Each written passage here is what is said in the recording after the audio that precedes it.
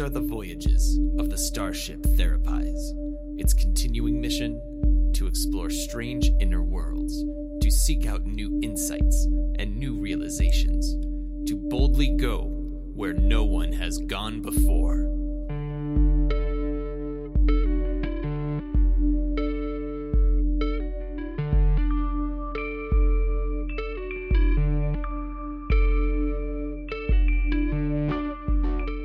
Should old acquaintance be forgot and never brought to mind?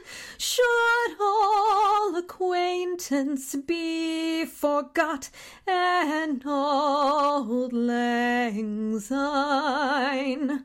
For old lang syne. Sir, what is all this? All what? This banner that reads 5780 and this assortment of Earth confetti on the bridge. It's Rosh Hashanah, Spock, the Jewish New Year. Happy New Year, buddy. What are your New Year's revolutions? There is an infinite amount to unpack in that statement, sir. Choose your battle, Spock. You've practiced this. What are your New Year's revolutions, sir? To be a bet-her person. To be a better person? Bet her. Better. Bet her. She who bets. I really should have taken that teaching position at the academy. And I bet that you are ready to start the show. You got me again, sir. Happy New Year. Happy New Year, friend. Hi, everybody. I'm Justine Maston, LMFT, Yogini, writer, researcher, and captain of this particular ship. Welcome aboard. And I'm Larissa Garsky, LMFT, writer, researcher, Spockian first officer, and I'm looking forward to another prosperous year. Just a reminder to the friends at home that just because we are therapists does not mean that we are your therapists. Unless, of course, we are your therapists. This podcast is for the purposes of education and humor and is not intended to replace seeing your own therapist. So, you still haven't answered my question, Captain. I mean, what is all of this? We've spent many a Jewish and a Roman year together, and you've never had streamers or confetti. Well, last year was kind of rough for your captain, as both you and the listeners know, and I'm just feeling ready for some sort of metaphorical fresh start. And what better way to do that than with a banner? Yes, that definitely tracks for you. And as I like to do every now and then, I'm questioning the Westworld constructs that I've been holding on to, and questioning whether or not there's anything that I can let go of. And what have you found? It led me to think about the nature of reality and what it means to be a good person. Oh, no. But what? I feel like when you get philosophical, sir, I wind up having to watch terrible cinema, usually from the 80s, though occasionally from the late 70s. Sometimes the 90s. Well, fortunate for you, the two shows that came to my mind were The Wire and The Good Place. And I happen to know that you like both of those shows. So there. Is one of your New Year's revolutions that you pick cinema that is more pleasing to my Vulcan and human heritage? No. Oh. Well, color me disappointed. I will continue to pick cinema that helps you understand how Tiny Kirk became Grande Kirk. And all of these films helped form who I am as an adult ship captain. I want you to know that when you segued into Grande Kirk, all I could think of was like some sort of like Kirk Starbucks cup hybrid situation. And so, like, obviously, instead of the Starbucks mermaid situation that they have on there, it was just like you in your admiral's uniform, your dress uniform, which is different from your everyday Starfleet uniform. Mm-hmm. Yeah. Emblazoned on the cover in red and gold, of course. If any of our listeners at home are really into doing fan art, I would very much like the fan art of me in my dress uniform on a Starbucks cup. So I'm just throwing that out there. That's true, because listen, Hanukkah's right around the corner, friends. And that's 8 opportunities to give your gift and gifts. And who knows what I'll sing then? I don't know. Yeah. But speaking of singing, you did do a great job of hitting all those high notes in Auld Lang Syne. That was quite impressive. I honestly didn't know that you could do that. Oh, thank you. Yeah, it's all my vocal exercises. True, and your theater training. It is. I get so few chances to try it out. But I'm going to bring us back. That's even fair. though we are talking about me and complimenting me, which I like a lot. I'm going to bring us back because I wonder if our friends at home are experiencing some of what I'm experiencing, whether or not they are of religious or cultural Jewish descent, that this time of year is just very much about transition and change. And it feels very much like we're changing seasons. It is 100% autumnal now, and there's something about the fall that, for me anyway, and I've had clients tell me, is a very introspective time. And I think, and I have no science to back this up, but in my personal experience and with clients, I think this... So we're talking like anecdotal evidence, which anecdotal. Needn't be sniffed at or ignored. Yeah. So I don't have research to back this up, but I do have good anecdotal evidence that the reason we get so introspective, maybe excited, like this is a time of renewal and transition, is because this is when we used to start school. Sure. And so that was, it was the time, a promise of a new year, new possibilities, who are going to be my friends this year, what am I going to wear this year? If you were me, what sort of identity you going to take on this year? Yes, for you as a Kirkling, it was new each year. I was a hippie for quite a while, though. I'm sure it says something about me and my childhood on Vulcan that, as I heard you talking just a moment ago, sir, about autumn and what it brought up for you, and when I went back to my Vulcan memory banks, what it brought up for me was feelings of dread.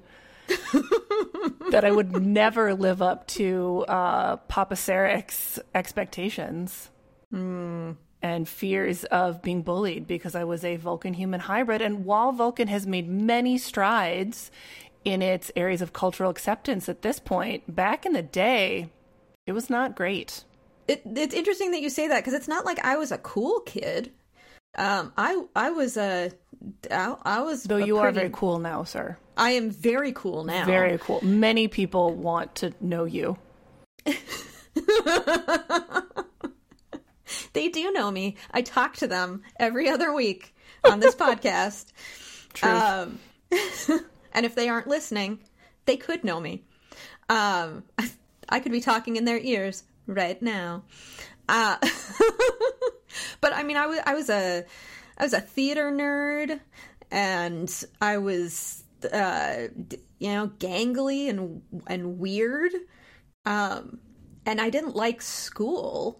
And yet there was still something about autumn that was, you know what? Now that I'm thinking about it, I don't know what it was exactly. I guess maybe the promise that this year would be different. Sure. I mean, I would say in general, you tend to be a hopeful sort of person, right? Not like happy-go-lucky, but more that like you definitely, like I wouldn't say that, but I would say that I think you tend to like see the possibility for like sparkle, right? And that each autumn you probably saw the changing of the leaves and smelled smells of different spices, and you were like, hey, this promises something. I could get down with that promise.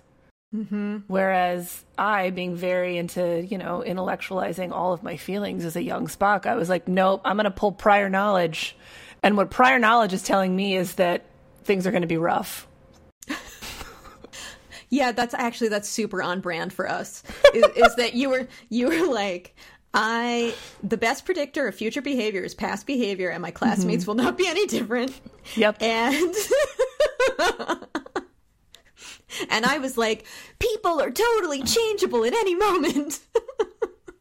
You were like, yay, you never know what could happen. What you'll do, what they'll do. So much possibility. This could be my year. Yeah. Although, okay. No, go ahead. Yeah. No, although I do honestly think that 5780 is my year. Yes, you have been texting me that quite frequently, and letting me know that via our comm badges. It sometimes quite inopportune moments. Spock's in a meeting. 5780 is my year. I'm in the middle of my morning steam. 5780 is my year. I'm trying to fall asleep, and all of a sudden I hear the dulcet tones of the captain's voice. 5780 Spock, it's our year. I mean, at this point, I very much believe you. It feels true. I've heard it so many times. I interrupted you. What were you going to say? Oh, I was going to bring us back to kind of what you were saying kind of at the top of the app with this idea of the new year, new you ? I'm saying the question mark, dear listeners, because I really did practice saying it with the right inflection, or I attempted, and it didn't work. You're like Elcor. Yes. Oh, I am like the Elcor. Shout out to all of our Mass Effect 1 fans. It was a highly problematic game, but you know what? There were some bright spots, like the Elcor and the big jellyfish dude. And also, if you don't play through the first one, you don't get to have Rex, and Rex is pretty important. Yeah, okay, yeah, but these are topics for later. What I was going to bring us back to was this idea of the new year, new you ? Because it's an opportunity to decide what has been working for you that you want to take with you, right? And carry forth with you into this new year. And maybe what are things that are not serving you, that maybe haven't served you in a good long while, that you would like to, in that Murray Bowen, Carl Whitakerian sense, really just pass back. Oh, I love pass back. Because I think for folks who are listeners who are also my clients, this will be a conversation we've had lots of times. So, go get a soda or something. Well, the idea that we aren't letting things go. We use that phrase a lot as a culture. What we're doing is we're looking at things and saying, is this mine? Sure. Is this feeling mine? Is this construct mine? And if it isn't, refusing to hang on to it in your proverbial backpack full of shit that you already have to carry, and handing it back to the person to whom it belongs. So if you are in a family where a family member is often handing you their feelings, and by that I mean emoting at you in such a way that they want you to take those feelings, this is an opportunity to look at that and go, wait a minute, is that anxiety mine? Or is that anxiety my family members? And if it is, they keep handing it to me because I keep taking it. And that would be nice, wouldn't it, if someone could just take your anxiety away? But guess what? If you give your anxiety away, someone else took it. So you are giving someone else your anxiety. So just something to consider. That's not a very nice gift. It's not no. That is no. I would not. I would not give that to you for any of the 8 days of Hanukkah. Tada rabah.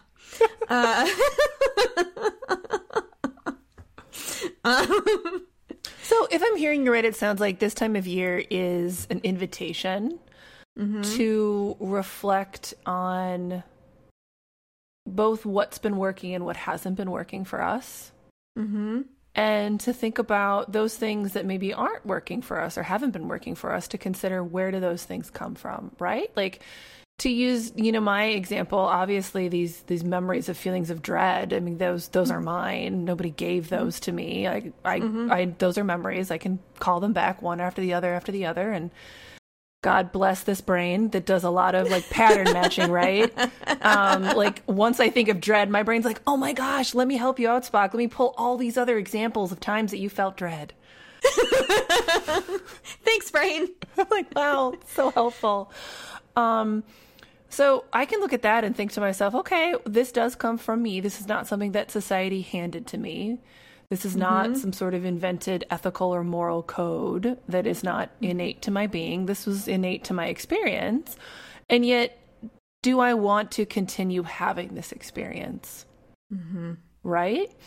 And then not only that, is there a way that I can kind of acknowledge and be with that, yes, there were many times that autumn was difficult for me in the past, while also understanding that that is fundamentally in the past.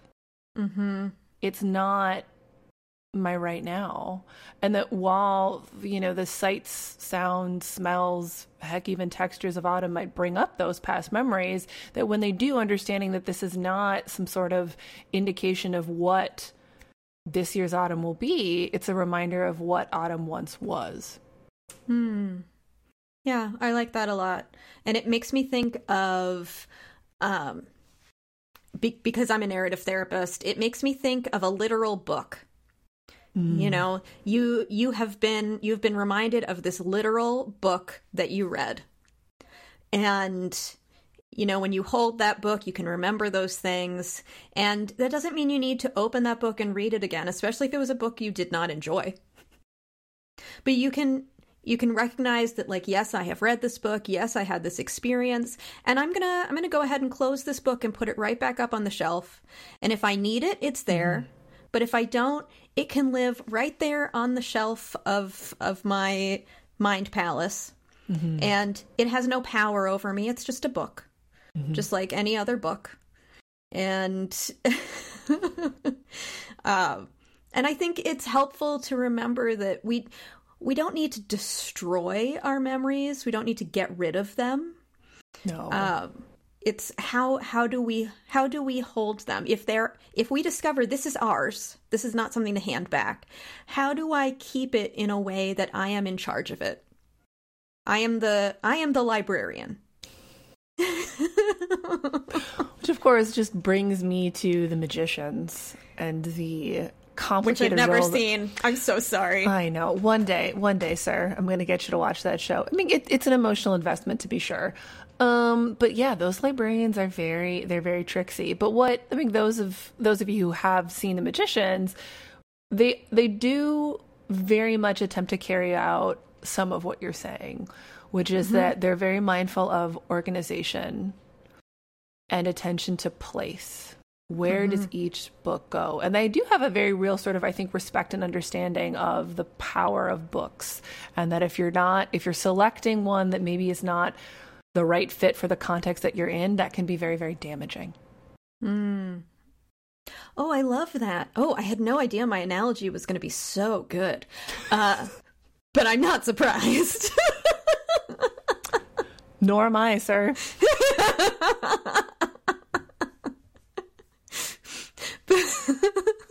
But that's so real because I say they're just books, but books are also very powerful. They're both and.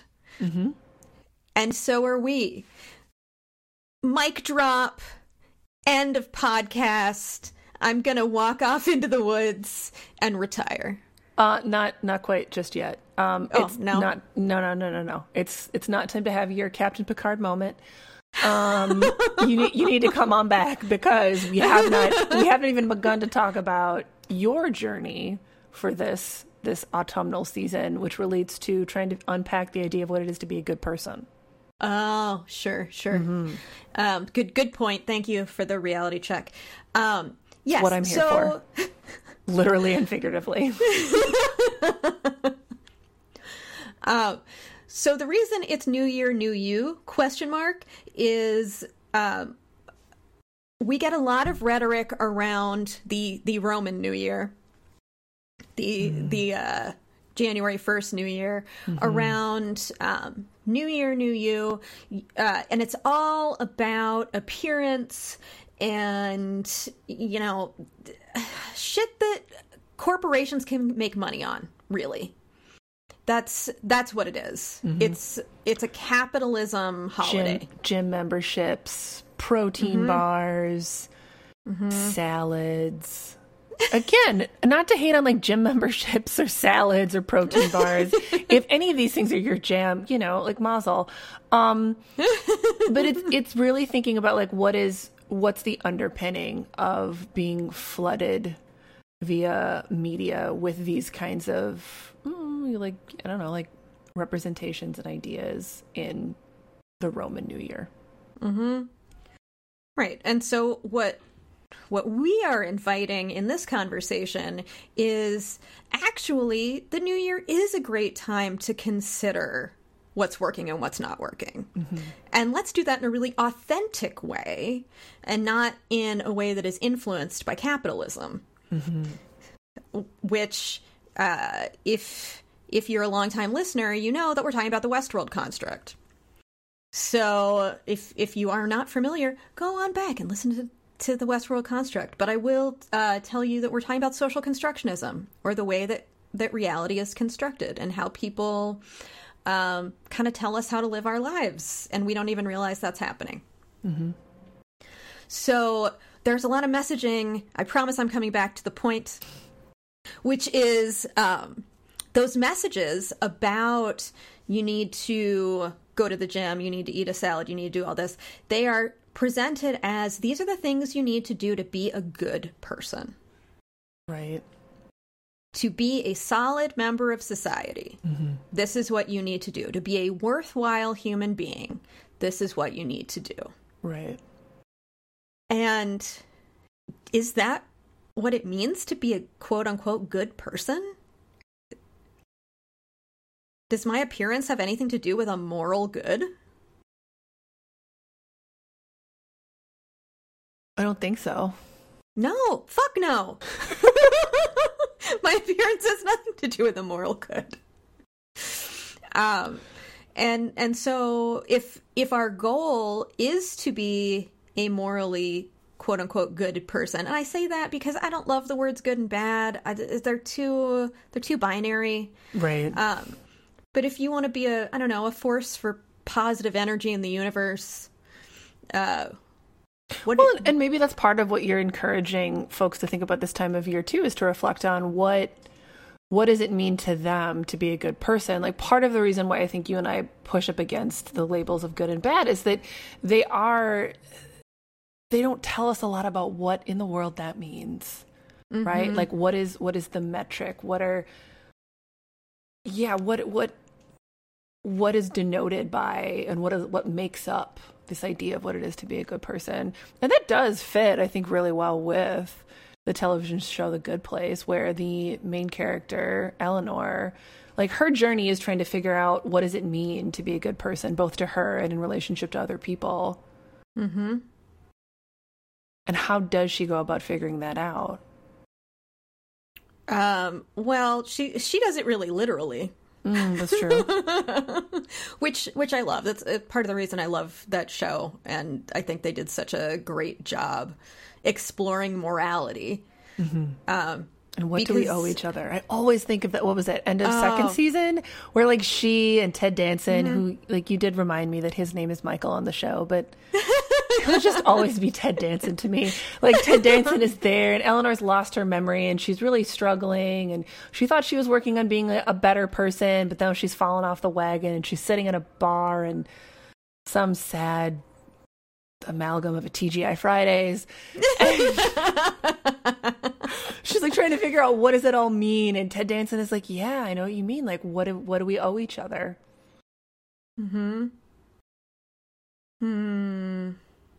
Eleanor, fine cheaty.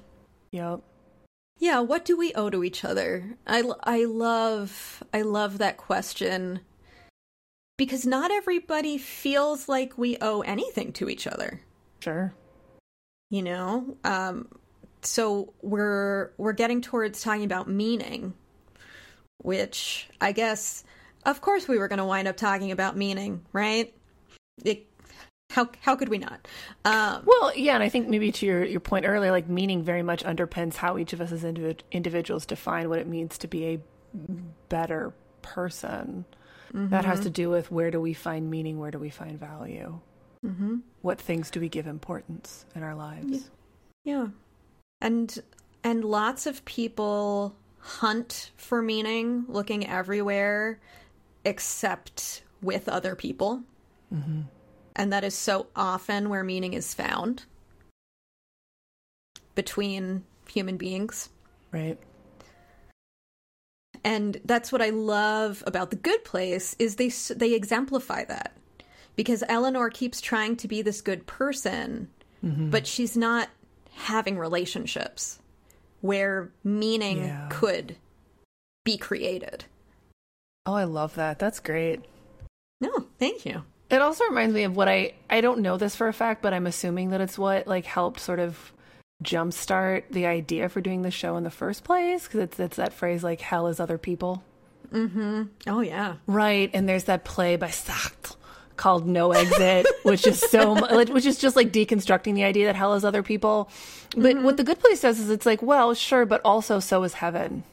Mm. Like heaven is other people too. And really, like it very much puts forth this thesis that one of the pillars of life's meaning is connecting with other beings and other creatures mm-hmm. in a way that is restorative and sustainable mm-hmm. rather than selfish and destructive. Right. Well, and that's why Michael's experiment keeps failing. Because his hypothesis is that hell is other people. Mm-hmm. But they keep finding each other and discovering exactly the opposite. Mm-hmm. And eventually turn him. Because he has a relationship with them. And suddenly his life has meaning. Right. It's such a beautiful way. And of course, like we're not on this podcast about like hating on science. We're very pro science.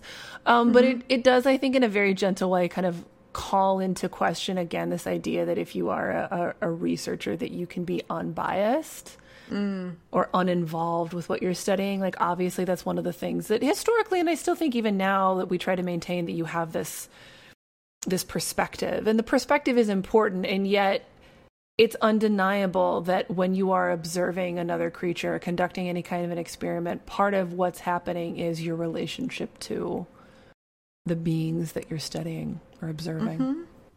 Yeah. How could you not? Right. You don't become a robot. No, it's true. And I mean, we could go way down the rabbit hole and talk about what happens when robots become sentient. We could. I mean, just look at Data, right? Oh. Oh, so good. So good.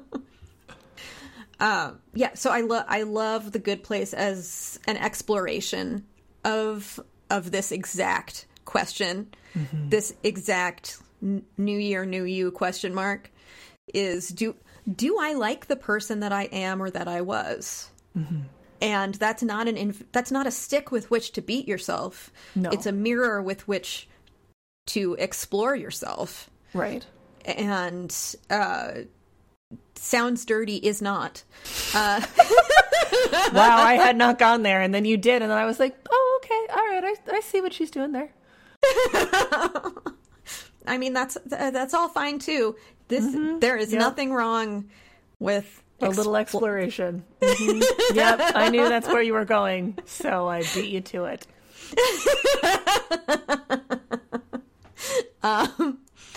But my point was, if we notice that, you know what, I'm not particularly happy. This isn't where I thought life was going to go. Yeah. Or, you know, this is where I thought life was going to go, and I'm still not feeling meaning. I'm still not happy, which is something that happens for people and they don't want to talk about. Right.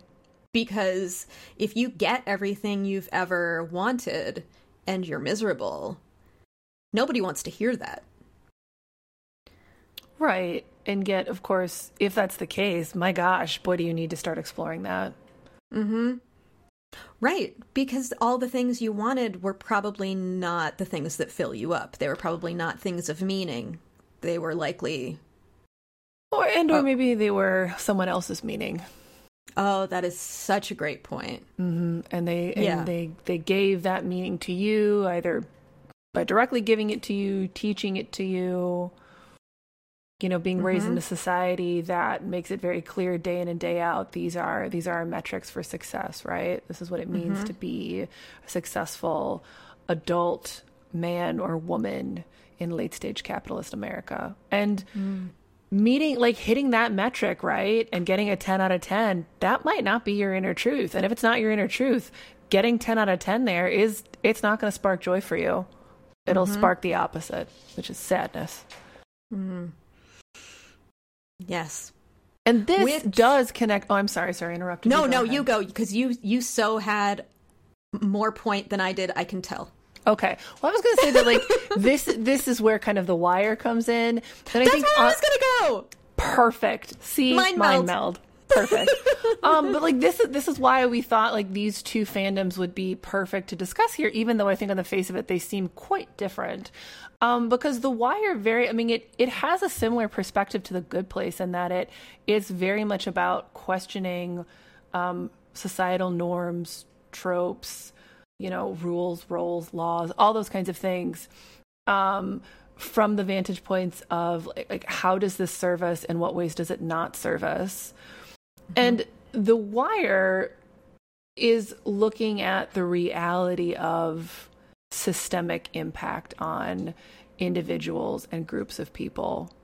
And it very much shows the ways that simply the luck of the draw of where you're born and what group you find yourself in has a huge impact on how you understand yourself, your place in your group, your country, your world, the kinds of resources that you have access to, and how you define things like good and bad.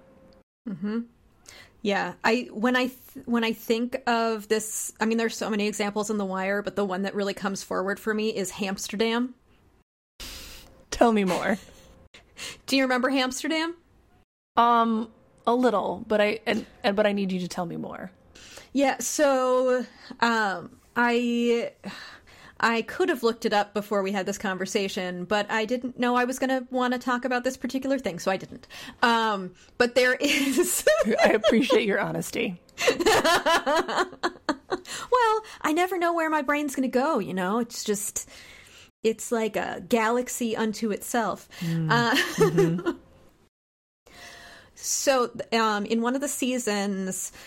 a small group of cops decide that it does not make sense anymore to bust everybody for dealing and doing drugs. Yes. And this is Bunny's idea, right? And he makes that big speech and he uses the example of, remember back in the day when it became illegal to have an open bottle of alcohol and then people put a brown bag, and it helped cops and citizens coexist in a more sustainable way. And that's what we need now too. And Hamsterdam. But the problem with Hamsterdam, so for folks who aren't familiar, and if you're I don't care if you spoiler The Wire for me, it's been on the air for years. At some point we need to just let go of the spoilers, and also if you haven't watched it and you're oh no, spoilers, don't listen to the next 5 minutes. What they did was they decided that this block was going to decriminalize drugs, and it was just going to let people freely deal and use and whatever, and the cops were going to be there for the purposes of safety, for no other reason. And it was noble. It was a noble thought. But the problem with Hamsterdam was that it wasn't a real place. It didn't have any infrastructure. There was no, there were no working toilets. There was no, it was... There were no hospitals. There were no social workers, no mental health professionals, right? It was just this abandoned half a neighborhood, if I'm remembering right. Right. So it was they got halfway there. right?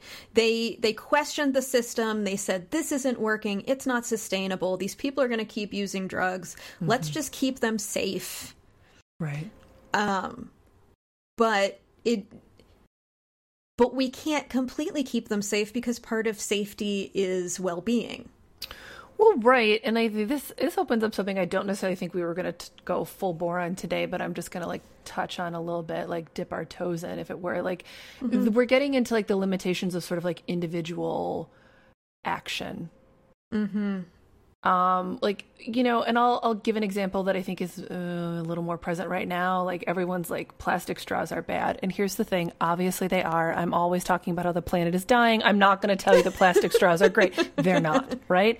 I am going to tell you, though, that, like, that's not going to help the planet, really, because that's not, like, the heart of what's been causing this issue. The big issue here is that from a systemic standpoint, we are doing all kinds of things that are causing the decline of our planet, and that we need systemic change here. We need major corporations to be changing how they're transporting goods, how they're making goods, how they are disseminating of the waste of those goods that they've made, right? Like cutting down on plastic straws. That's a lovely idea, but it's not going to solve the problem in the same way that like Amsterdam was like based on this idea that like, yeah, we need to decriminalize drugs. Yes. But we need to do that as a country. Right. Because when we do that as a country, then part of what we're also going to do is we're going to be able to mobilize and get things in place to help the people who are struggling with crippling addiction. Not just like put them all in one half a city block and be like, well, do your heroin. Right. Yeah.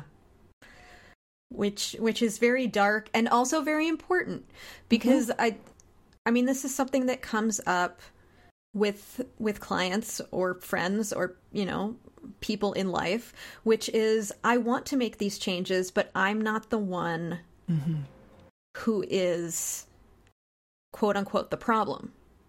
Right. And that is so frustrating. You know, I want to make this change. I want to do this particular thing differently, but I can't because ... of some systemic issue that we cannot change. Right. And or that like we can change collectively, but I myself as an individual am not empowered to change it because I am an individual. So this is when I start talking about the self as being political. So those acts of micro activism, because it's all we can do. And those tiny bits do make a difference. So, sure, the one plastic straw is not going to change the course of humanity. But if you act differently with your loved one, and it's the family that is the system that you feel incapable of changing, changing the way that you interact within that system does have impact. And it has ripples, and that's true on a societal level as well. It is certainly much smaller. I am not saying that go out in the world and live your truth and everything's going to work out okay. But I do believe that the more we have these conversations and we show up differently in the world, that impacts those around us. And ultimately that continues to impact those around them. And they tell two friends, and they tell two friends, and they tell two friends. And at least you have a community. Maybe you haven't changed the world, but you've changed your little Amsterdam. Yeah, I mean, it's hard to now use that analogy because things really fall apart there. No, I shouldn't have gone back to Amsterdam. No, we should just leave it where it died.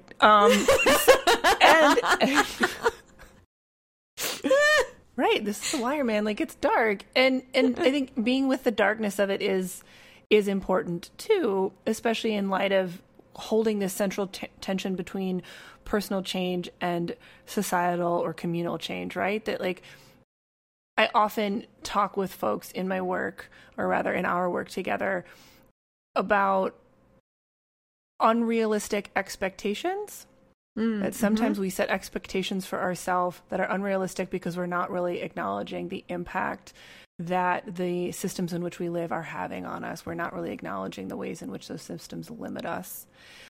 And I do think sometimes we don't want to face that and acknowledge that because it is sad.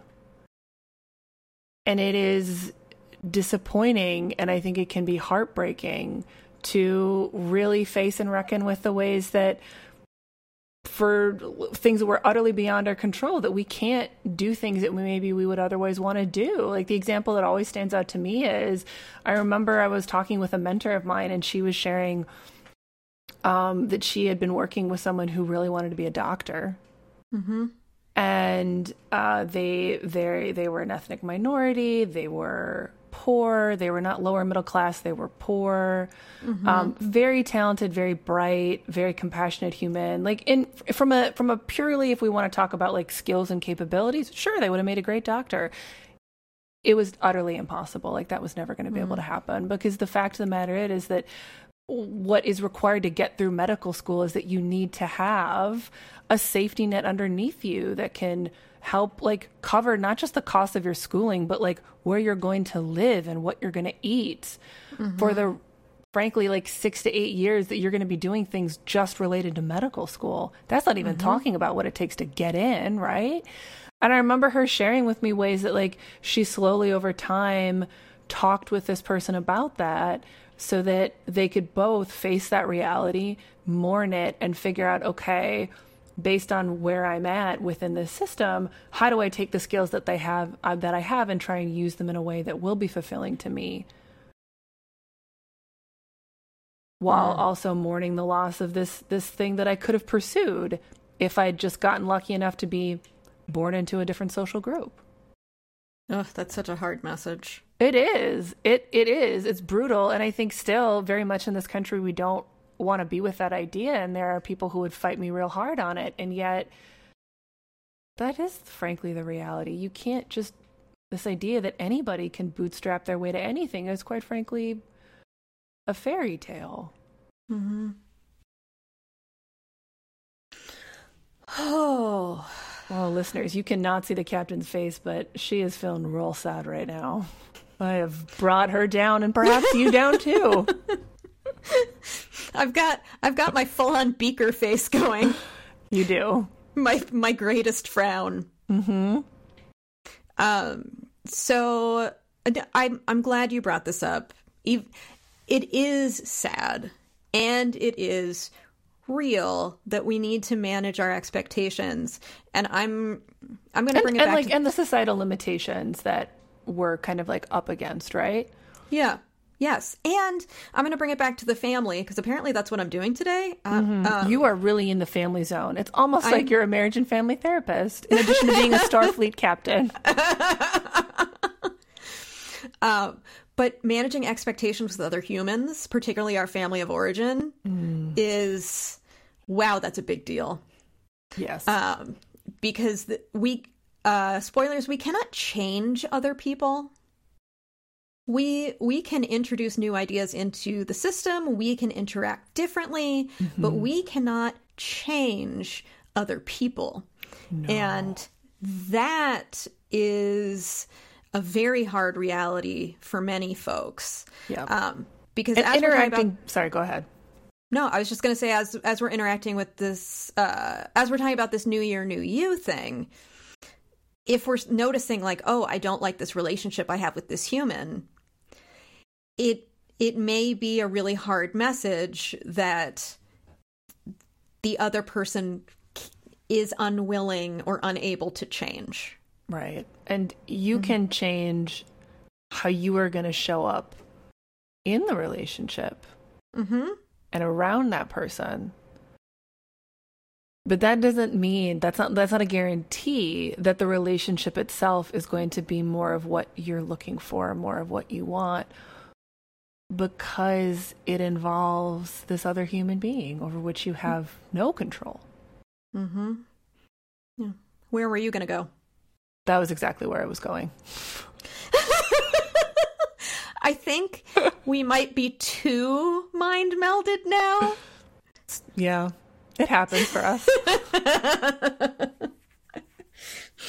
What am I thinking about right now? Cheese. It was Riverdale. Well, yeah, there's cheese in Riverdale. Okay, good. I'm glad we still have some differentiation from We each do. other. Also, side note, were you also relieved when you found out that Cole Sprouse and Lily Reinhart were not broken up? They were just messing with people for their W Magazine article. Oh, I didn't hear any of that. Okay. I just assume they are always Bughead. Well, that's good, because for like a week to 2 weeks, a lot of tension over here in Spock world about that. Oh, yeah, no. but they're fine. They're okay. They're Bughead forever. I have some serious parasocial relationships investment in that couple. I mean, I thought that I didn't realize how invested I was from a parasocial perspective until there was threats that they had broken up, and then I was like, wow, Spock, you need to do some differentiation here. Create some separateness. Think about like real versus like IRL versus parasocial relationships. It's time. All that being said, I was so relieved when it turned out they were still together. Both things can be true. Yeah, fair. All right, we've talked about a lot. So many things, so many places I didn't expect us to go. I love it when that happens. Me neither. Honestly, when we first like hopped on today, I was like, nah, this is going to be like a short ep, brief. And that was silly. That was silly of me to think. That was silly. Did you know we were going to be talking about social constructionism and that I would be involved in this podcast? And yeah, hindsight's... It was an example of me really not engaging my prior knowledge as fully as I normally do. Beautiful. All right. Yeah, so bring it back around. What would you invite our listeners to take away with them today, Captain? I would invite our listeners, whether or not you are celebrating the Jewish New Year of Rosh Hashanah, to perhaps use this autumn time to do a little bit of just questioning, looking around at your relationships with other people, your relationships with yourself, the way you're moving through the world, and just noticing whether or not you feel like these relationships, feelings, actions are serving you. And if you feel like, I'm not so sure, just get a little curious about it. Again, this is not a reason to beat yourself up and say, oh no, why have I been in this relationship for so long when it's harmful? That's not the purpose here. The purpose here is just to gain information. And if you gain information that, you know what, I feel like this friend doesn't really show up for me the way I show up for them. Okay, what am I going to do with that information? And carrying that through to whatever comes up. Okay, I noticed this. What do I want to do with it? If I notice this feeling isn't mine, what do I want to do with that? Do I want to hand it back? And how am I emotionally going to do that? And this may be a time, if you aren't already talking to a therapist, if you discover a few things and you just want to have someone to throw these questions at and have them work through them with you, that's a great time to see a therapist. I think sometimes people get confused about when it's okay to call a therapist. The short answer is whenever the fuck you want. Really. Right. But the longer answer is sometimes people get wrapped up in the idea like something needs to be really wrong. I have to be very unwell to contact a therapist. And no, I mean, therapists are great at just helping people talk through shit. It's an hour in your week where you get to talk about only you. Yeah. And that you get clinical trained help in understanding you. So you're not alone in that process. And yeah, this can feel really overwhelming to be kind of sorting through and reflecting on the past, the present, the future, things that are working, things that are not working, trying to sort out what's me, what's my family, what's the larger societal system or community in which I live. And so if you are feeling overwhelmed, and that can manifest in kind of noticing that like maybe you're numbing out more, maybe you're distracting to the point where you are not able to get done things that you normally would be able to get done. Maybe you're taking on project after project at work. And while it's going really well at work, you notice, wow, everything else in my life is turning into a literal wilted plant. Right? Like if you're noticing you're struggling with like rapid breathing multiple times a day and you don't have asthma. Like we do. These are all like any one or all of these would be indicators that like, maybe I am starting to feel just overwhelmed by things. And that's a time to reach out to trusted friends, community, and of course a therapist, because genuinely, that's what we're there for. Mm-hmm. All right. What are some of the things that we talked about today? We talked about a lot, but I would say the high points would be, we talked about the Westworld construct, aka social constructionism. We touched on family, like aspects of family systems therapy, and some of those OG founders, Murray Bowen and Carl Whitaker. Why can I pronounce these names? Well, friends, they were repeated to me a lot in grad school, and they became really ingrained in the memory. Otherwise, you best believe I'd be mispronouncing that all over the place. Mm-hmm. We talked about family of origin. We talked a little about ethics, morality. And then the fandoms were The Good Place, The Wire, with, a dash of The Magicians and Riverdale in for good measure. just a soupçon. We may be at the helm of this ship, but we know who really keeps us running. Thank you to Ensign Kyle Rebar, who composed our theme song. Thank you to Lieutenant Catherine Mandycat Duthie, who designed our beautiful cover art. And finally, thank you to our fabulous producer, Lieutenant Commander Brian Therens, the Michael of our starship. Join us for our next ep on Weird Science, the gamification of dating. And be sure to follow us on Facebook, Instagram, and Twitter. And the very best way that you can support our podcast is to subscribe, rate, and especially review us on iTunes. And be sure to tell your friends. And as always, live long and prosper.